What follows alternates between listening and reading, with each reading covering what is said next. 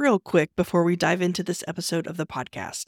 Be sure to grab your free PDF copies of my latest books at frugal.show/free. Now on to the show.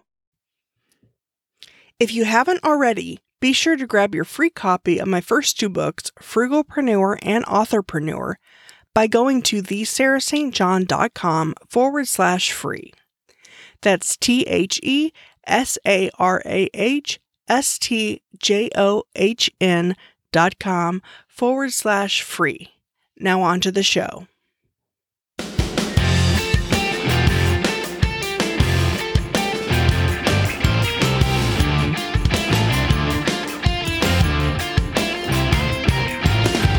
Welcome to the Frugalpreneur podcast. I am your host, Sarah St. John, and my guest today helps entrepreneurs, businesses, and brands leverage their content in order to maximize reach, generate leads, increase revenue, and grow their business.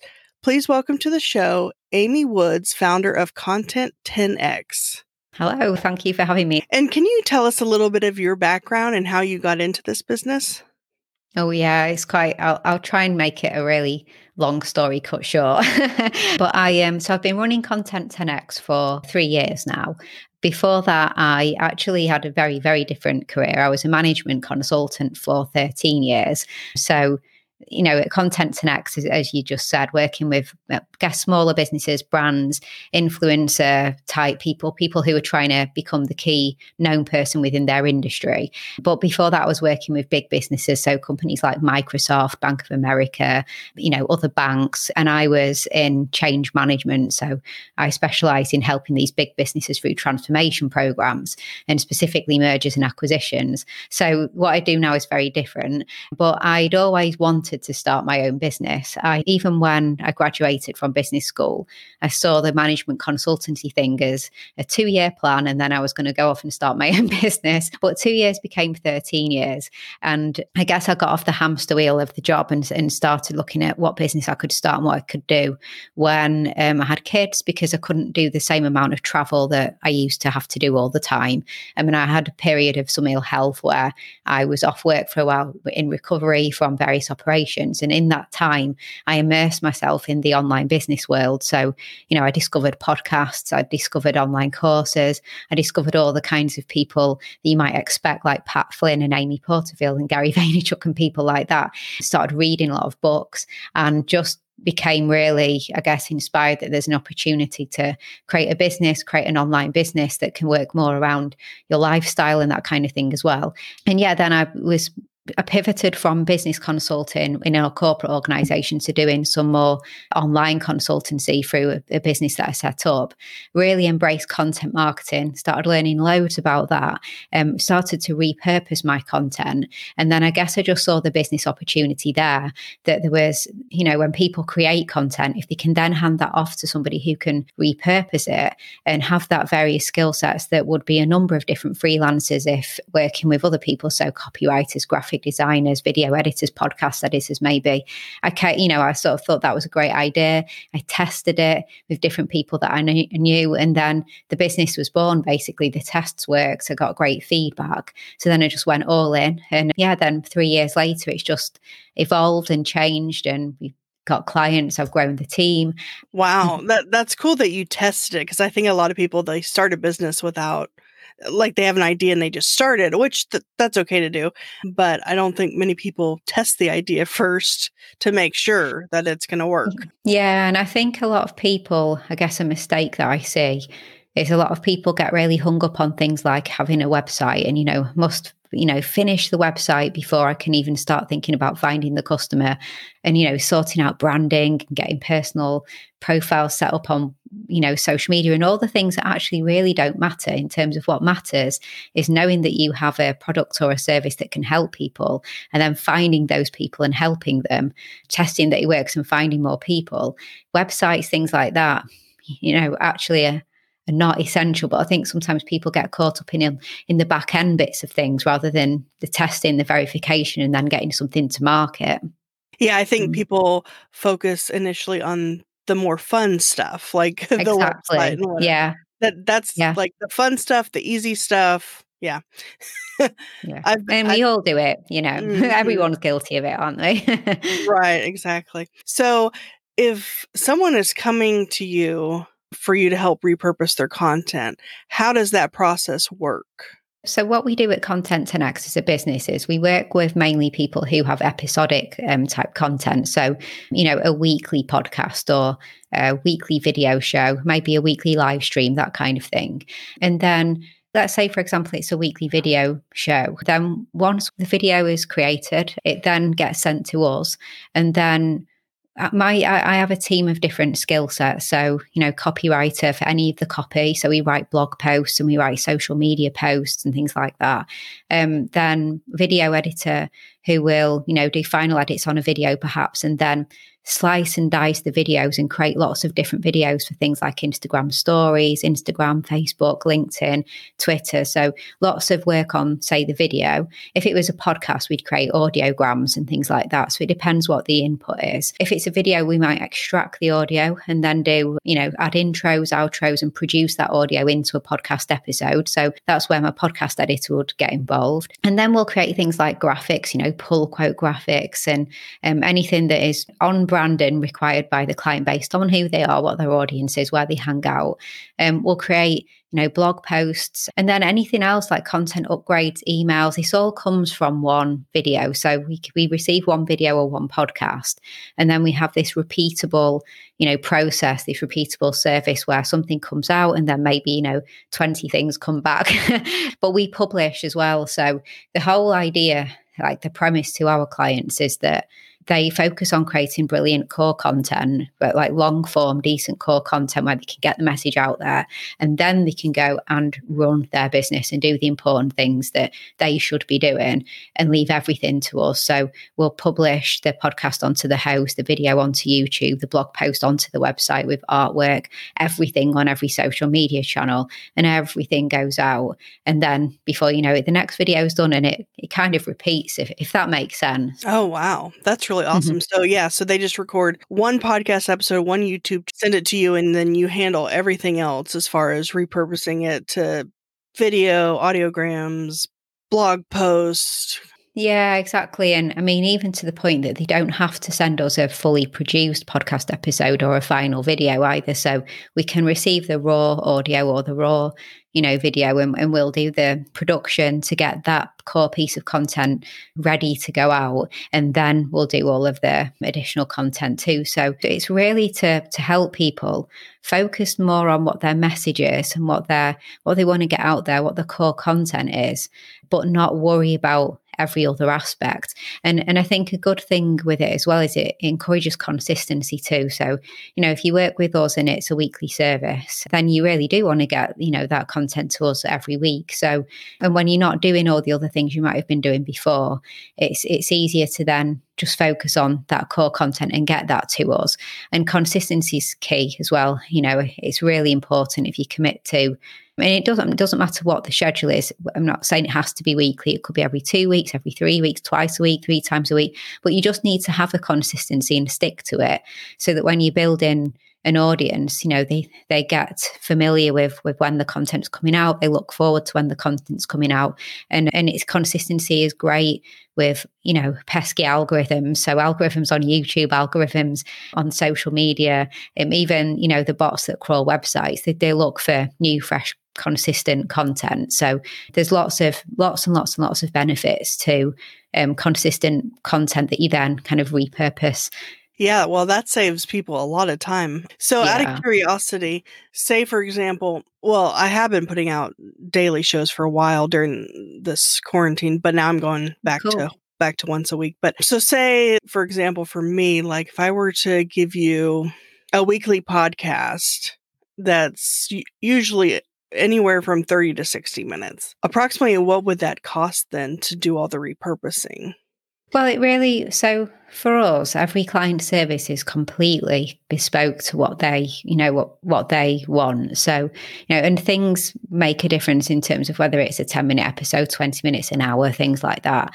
But then what we'd do is we'd look at what you wanted really. So it's a bit like picking candy in a candy store, to be honest. So, we sit down with our clients and we work out what social media do you focus on? So, some clients, it is absolutely, I am all in on Instagram, Twitter, Facebook, TikTok, LinkedIn, to no, I just focus on LinkedIn. So, we sit down and work out what social channels. From a website perspective, we work out whether we want shorter form show notes with the podcast episode, or actually long form SEO focused articles and things like that as well. And usually, we can do both show notes and long articles.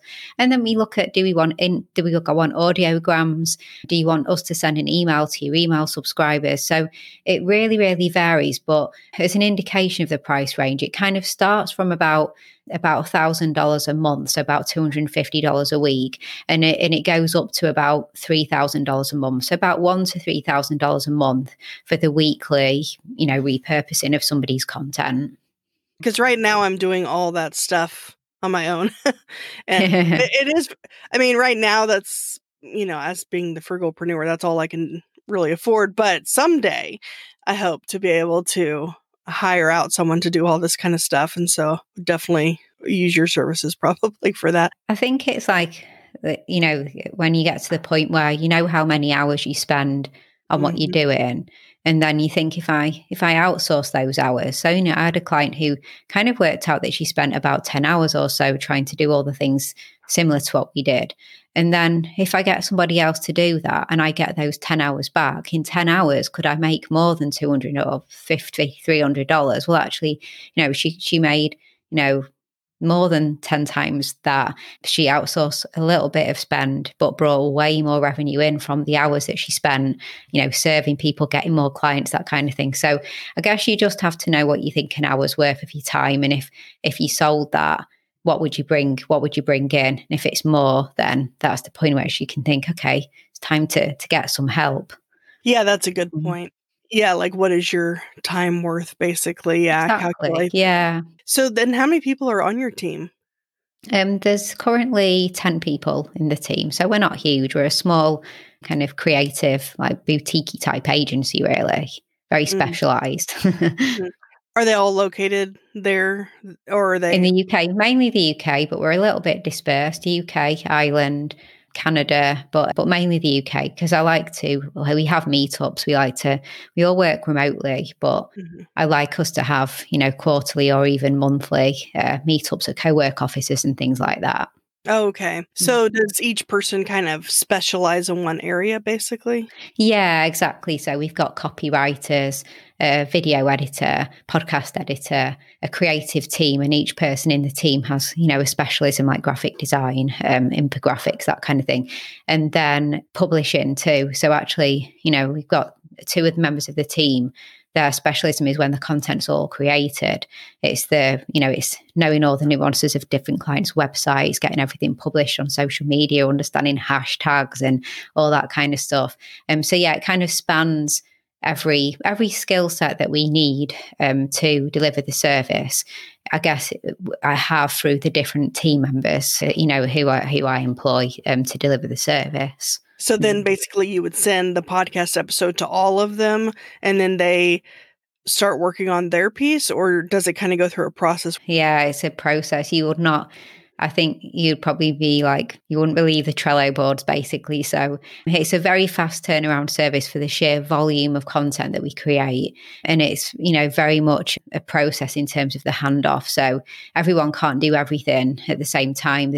Someone has to listen or watch the video to draw up the plan for everybody to work from. And we have different handoffs and different people do different things. So every client probably has a kind of Trello board that has maybe anything from 50 to 100 steps that each member of the team goes through every week in order to generate that service for the client. So this comes back to my management consulting days when I was, I was very much kind of process improvement and setting up and helping clients with process. And I suppose when I said at the start, what I do is so different to what I used to do. It is in terms of the clients and what we work on, but the skill set of kind of setting up and managing complex processes, I guess, is what comes to play for me with running the business. It's, it is complex and there's lots of handoffs, but, we've set everything up in such a way that it just goes very, very smoothly. But I think if people saw, what we do, they'd be like, wow, you do that every week for every client. But but we do, and it works. It works really well. You post it for the client on social media. Yeah. Have you found that the clients are hesitant to allow access to? It's a huge level of trust from the clients. And then on our side, it's a huge level of responsibility. And I always say to my team, the publishing side of things is the highest risk side to our entire business, because we have access to clients, the website. We could do anything on the website. We could post anything on any of the social media. We've got access to everything. We could send an email to their 100,000 subscribers because we've got access to their email service providers. So, we get access to everything that we deliver.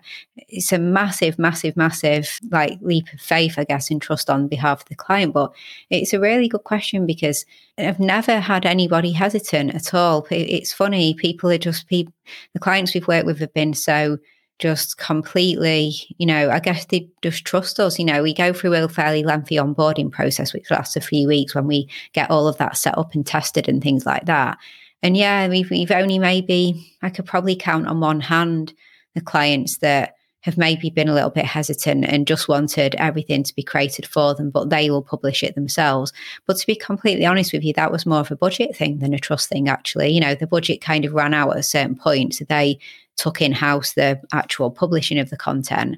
But yeah, it's risky, and I'm always sort of super nervous. I'm not involved in that anymore. As I'm running the businesses, the team do that, but I'm always, kind of just doing spot checks and speaking to them and just making sure that we appreciate, just how high risk that is and how much trust they're putting in us. We can't let anyone down.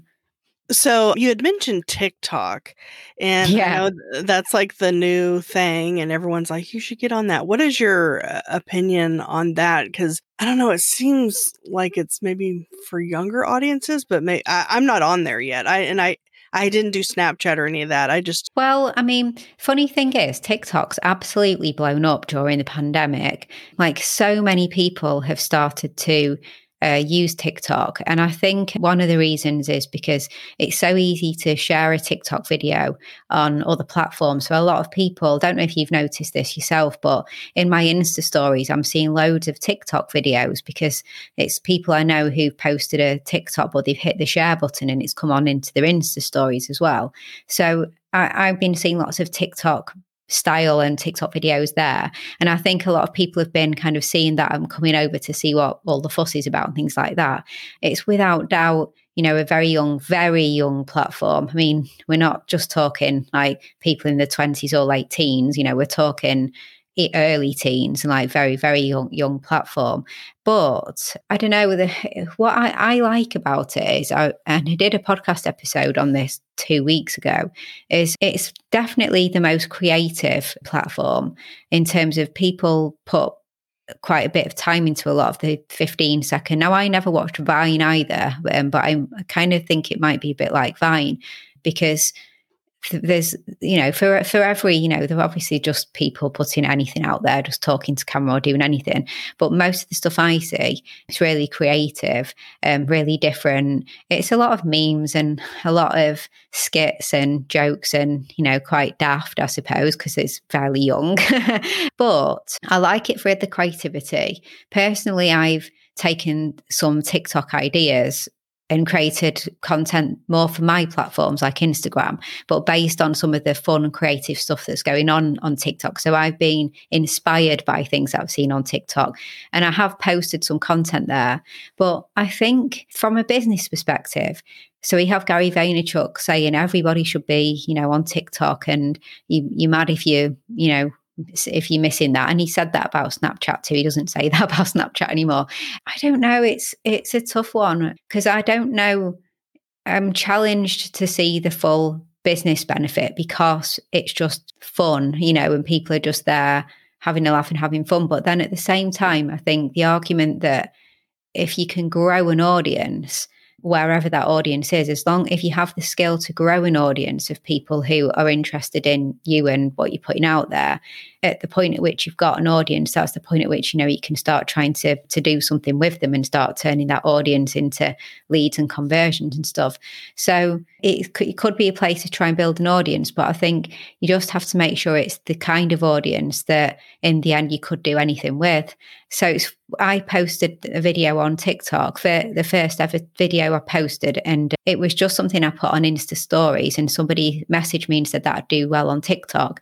And I didn't know what TikTok even was at the time. And I went over to TikTok when I was on a train the next day or something like that. And I just popped this video on there, got an account in seconds and popped this video. I didn't have any hashtags. I didn't write a description. I wasn't following anyone and no one was following me.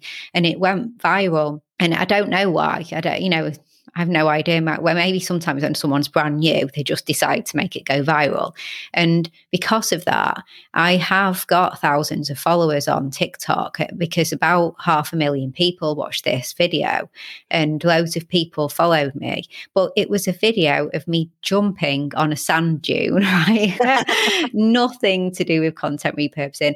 And the I don't know, I don't remember, but say there's like 2,000 or 3,000 people following, might even be 5,000, I'm not sure, I can't remember. It's probably Chinese teenagers, right? Because most people on TikTok are in China and India. And I think a lot of the likes and follows I got were a lot of people from China and India. So it's probably a whole load of 15-year-old Chinese kids. I'm never going to sell content repurposing to them. So I don't know. I guess my point is, like, you could grow an audience there if you think that your audience hang out there, but make sure that the audience that you grow is an audience that you could do something with. Otherwise, just go there to have fun. I'm not too sure on the business benefits, but I do like it to be inspired by how fun and creative people are on there. And then I bring that into what I put where my audience hang out, which is more Instagram, really, and Facebook.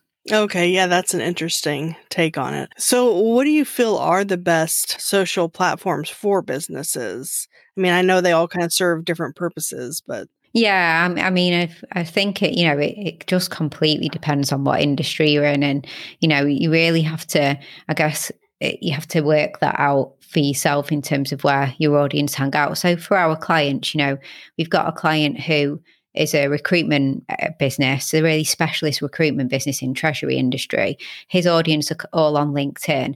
We do some tweets. They're not on Facebook, really, not for what he's looking for. They're not on Instagram. So it's an all-in, really, LinkedIn strategy. But what we do is we make sure we create different content for LinkedIn. So videos, text-only posts, image posts, audiograms. But that's a LinkedIn strategy. We have a client who's a dentist, but she helps dentists grow their practices. So more like a dental coach. And actually, she's actually quite a big influencer in the dentistry industry. Her audience is on Facebook. We don't do anything on LinkedIn for her or Twitter. It's 80% Facebook and probably about 20% Instagram. So, two very, very different businesses. Some of our clients are quite split. We've got clients who work more in like digital marketing, content marketing. I hate saying influencer because it sounds like those people on Instagram on boats and stuff and bikinis and things like that. But I just mean influencer as in, they are known as a leading authority in the space that they work in, that are a bit more split between the different platforms. But I really think, it's a bit of just studying and trial and error and just seeing where are your audience. And if you're not sure at first, then you really just have to do some research and then kind of test it and see where you're getting the most engagement and where you're not. And then go all in on where you are and, try not to do anything in the places that don't seem to get you any value back for the time that you're putting into it.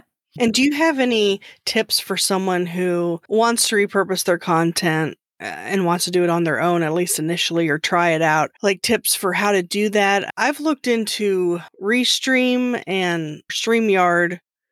Oh, yeah. It's a live stream, but it goes everywhere. So that kind of handles not having to that kind of automatically repurposes it as far as it going to multiple platforms. And then I do like audiograms for the podcast and things like that. But do you have any recommendations? Well, I think it's really, really important to repurpose. So I guess one recommendation I would give is to make sure that you do factor it into your content creation process, and to try not to see it as this separate add-on, and to try and see it as part of the process. And so that may even cause you to challenge the frequency by which you put content out. And I just mean that from the point of view that sometimes when I talk to people, they'll say maybe that they have a weekly podcast, let's say, and then they'll tell me that by the time they've done all of the editing and the planning and preparation and got that uploaded to the host, they don't have any time really to do any of the marketing or promotions. They just go on to the next episode. But it's a completely wrong way of doing things, in my opinion, because you can't expect people to find your content. You have to bring your content to people. So if you just put in content out there without any kind of breadcrumbs back to it or any way of finding it, and you're not putting it out there, then really, really limited number of people are going to find it in the beginning, if anyone. So you have to factor in that kind of that marketing and that promotion within the time that you have. And so if you have 5 hours a week on your podcast, but that 5 hours is consumed by the editing, the production, the recording of it and getting it uploaded, then next week, that 5 hours you have should not be on episode 2. It should be on the marketing and promotion of the one you did the week before. And you should move to every 2 weeks, because if you're not getting anyone, if you're not pushing it, if you're not promoting it, if you're not putting it out there and just on a constant hamster wheel of churn of new content, you're just missing out. You're just going to be missing out on people actually consuming the content and getting value from it. So look at how much time you have and build that repurposing in. Next thing I would say is to just take it one step at a time and to not try and get too carried away. I can talk about all these things like create audiograms, write long form blog posts, create graphics, do a content upgrade, things like that. And that's really overwhelming. And I think sometimes what people do is they'll then try and do everything. They'll create an audiogram for every platform and write a long blog post and create a video trailer that they'll put on YouTube and all these different things. But it's so time consuming that they'll probably do it for about 1 or 2 weeks and then drop off and then just stop doing it completely. So I really recommend just taking it one step at a time and just thinking, what is one step that I could add on to my current process to repurpose this? And that might be that you have a podcast, and one step is that you're going to use something like Headliner or Wave, and you're going to, or some podcast hosts generate them. But maybe one step is that I will always create, 3 audiograms for my podcast, and I will, write the copy, and every week, without fail, when it goes out, I'll publish them on, different places, embed that so that it becomes a habit and it's second nature and you don't think about it anymore. It's just part of the process of your podcast. And then add the next step, when that's bedded down as a process. Next, maybe think about, creating some quote graphics or something like that, or an Instagram story. If you've got an audience on Instagram, you could create a story about the podcast episode. And there you could use tools like Canva. And always, every week, I'll create a story for Instagram stories about the podcast episode.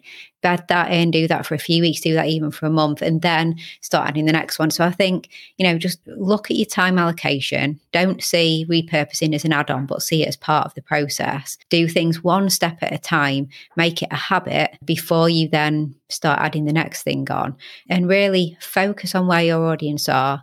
Don't be putting things on LinkedIn if you don't think they're on LinkedIn. Don't put things on Instagram if you don't think so. Focus on where your audience are. I guess the other tip I would give is to not just focus on social media, but focus on search as well.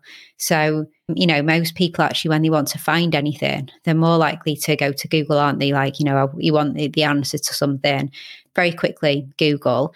So it's not all about like that social post, that social post, that social post. If you can, get some written content about it as well. So do consider, writing really good show notes where you have done some research into the kind of keywords or phrases someone might search in order to what they would then get from your podcast episode, or along, if you have the time, the best thing to do actually is to write a longer form blog post about the podcast episode where you can get some of those key phrases and keywords that people might ask, because then you run in a much higher chance of getting found by people who go on search or getting found by people who go on social. So try and think about them both as well. Well, like I said, one step at a time. Don't get too overwhelmed, because doing the one thing consistently every week is better than doing everything for 2 weeks and then doing nothing thereafter.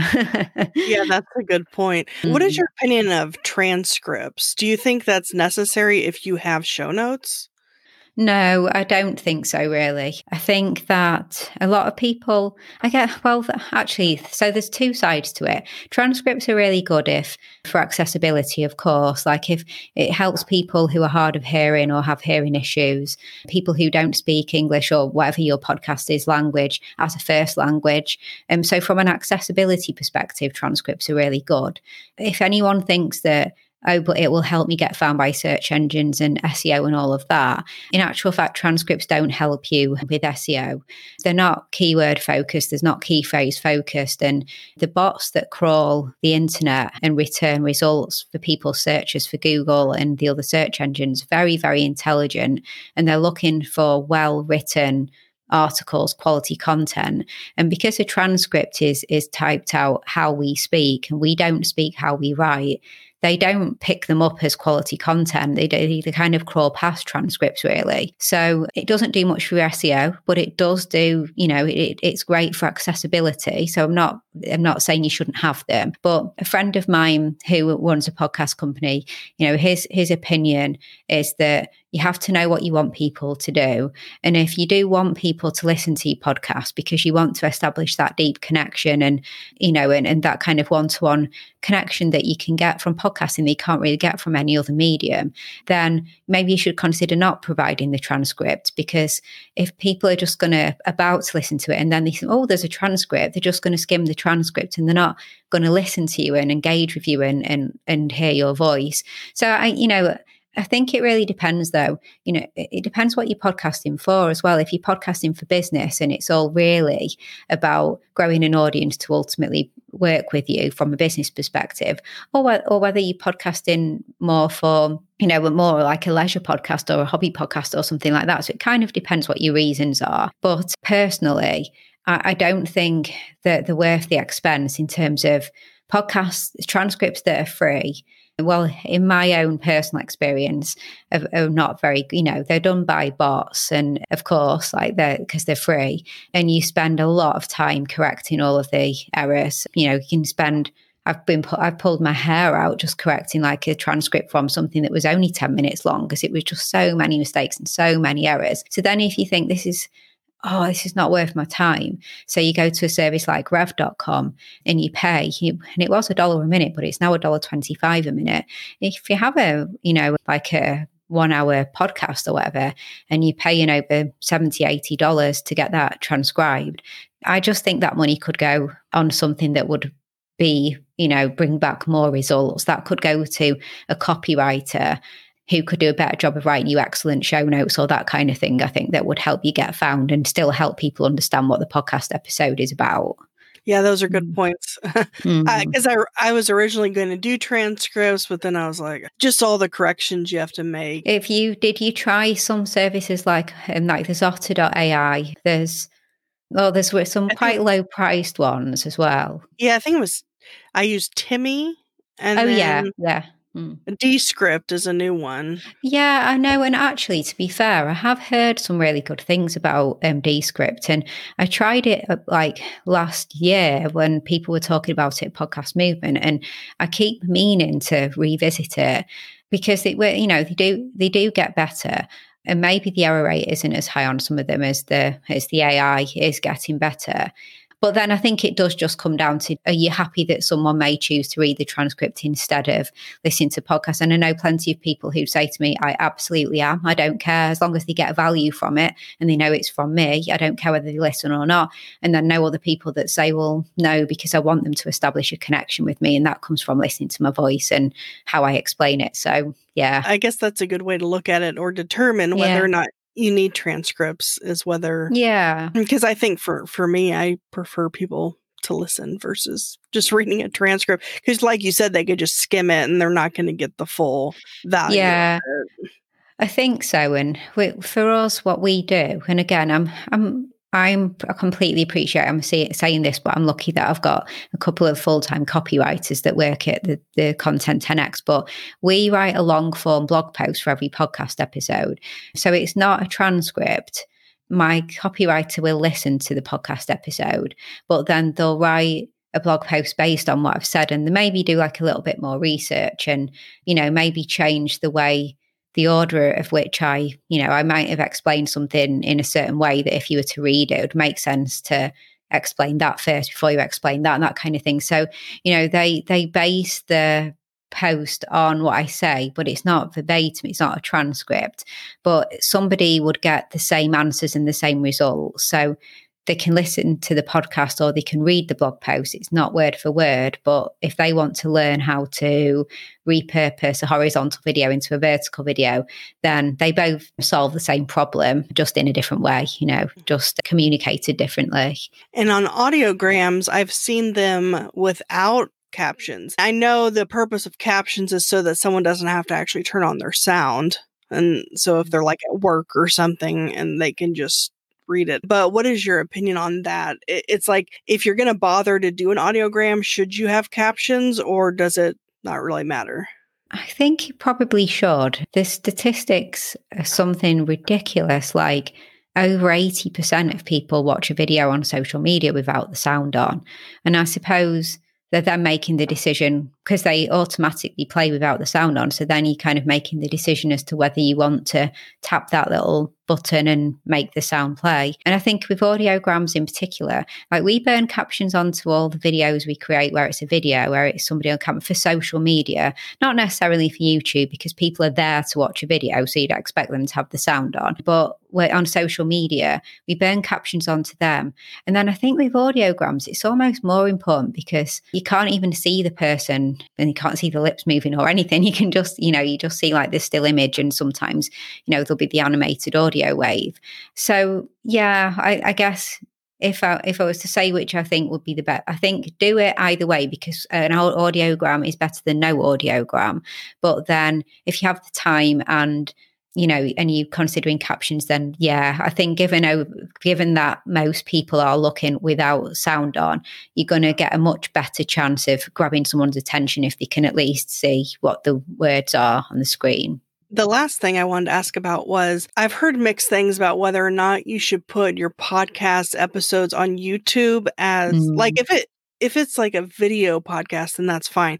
But if it's just audio where it's like your image and then the audio bar going across it, that's currently what I do. But what is your opinion on that? I think it's not a bad idea at all, because when the research came out, the Edison Research Infinite Dial report, which is like the main report every year on the podcasting, on media. So it looks at audio content, social media content, and they do a big study, and it's fairly indicative of what's happening with like US adults, people over 12 participate in it.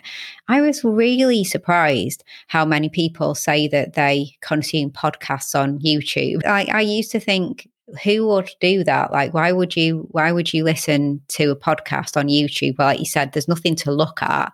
It's just like a static image, and then you're listening to it. I used to think, who would do that? But the answer actually is a lot of people. Like, a lot of people said that they consume them on YouTube. So, and also I think YouTube are moving more towards making audio more of an accessible format. They're doing certain things to make that even more like easier. So you could have it playing on your phone in your pocket, as opposed to if you had it and you were holding it and it would stop or whatever, because if you put it in your pocket, it would touch buttons and things like that. So yeah, what we tend to do is we don't put full episodes on YouTube. We create these trailers where we extract like 4 or 5 minute long highlights of interview, and then we put the 3, 4, 5 minute trailer onto YouTube. And then our call to action is, if you want to listen to the rest of this episode, then head to, and we send people in a certain direction. I guess what we're going for there is we're mainly working with businesses who are creating content for their content marketing, and they really do prefer it if you get over to their website so that you can consume content there and then start to look at what they do and, go in a bit of a rabbit hole of the content and then, want to work with them. So we tend to do a tease on YouTube, and then the tease leads them to the full podcast episode. I don't think there's anything, there's a lot, I think there's actually a lot to gain for looking at the statistics and how many people listen to them on YouTube. I certainly don't think it's a bad thing to do at all. I think it's a positive thing to do. Oh, okay, good. So I'll just keep doing that then. Yeah, Keep why doing what not? I'm doing. Yeah, exactly. Well, I appreciate your time today. Was there anything else you wanted to go over that maybe we hadn't discussed? No, I mean, the only thing I was going to say, and it's a little bit of a plug, but when you're asking about where people can get started, I've got my book, Content 10X, and it literally takes people through how to repurpose every type of content, very step by step. So, for anybody, as you asked, getting started, or what steps should they take, or how can they do it? And especially, the book is written for the DIYer, somebody who is starting out and repurposing their content. And it covers how to repurpose anything from social media content to podcasts to blogs to if you do a live stream to emails to everything. So yeah, I guess a bit of a shameless plug, but I genuinely think if you're listening to this and you want to get started, my book really will kind of help set that foundation and set the processes up for exactly what to do. So you don't have to spend time on Google trying to work it out for yourself. I meant to mention that, and I'm glad you did. But yeah, if people want to find out more, they can go to content10x.com, and that's the number 10. Yep. And then I'll also have show notes at thesarahstjohn.com/Amy Woods. I appreciate your time today. Thanks so much for having me on. It's been a really great conversation, so thank you. If you enjoyed and found value from this episode, I'd greatly appreciate it if you rate, review, subscribe, and share at ratethispodcast.com/frugalpreneur. Until next time.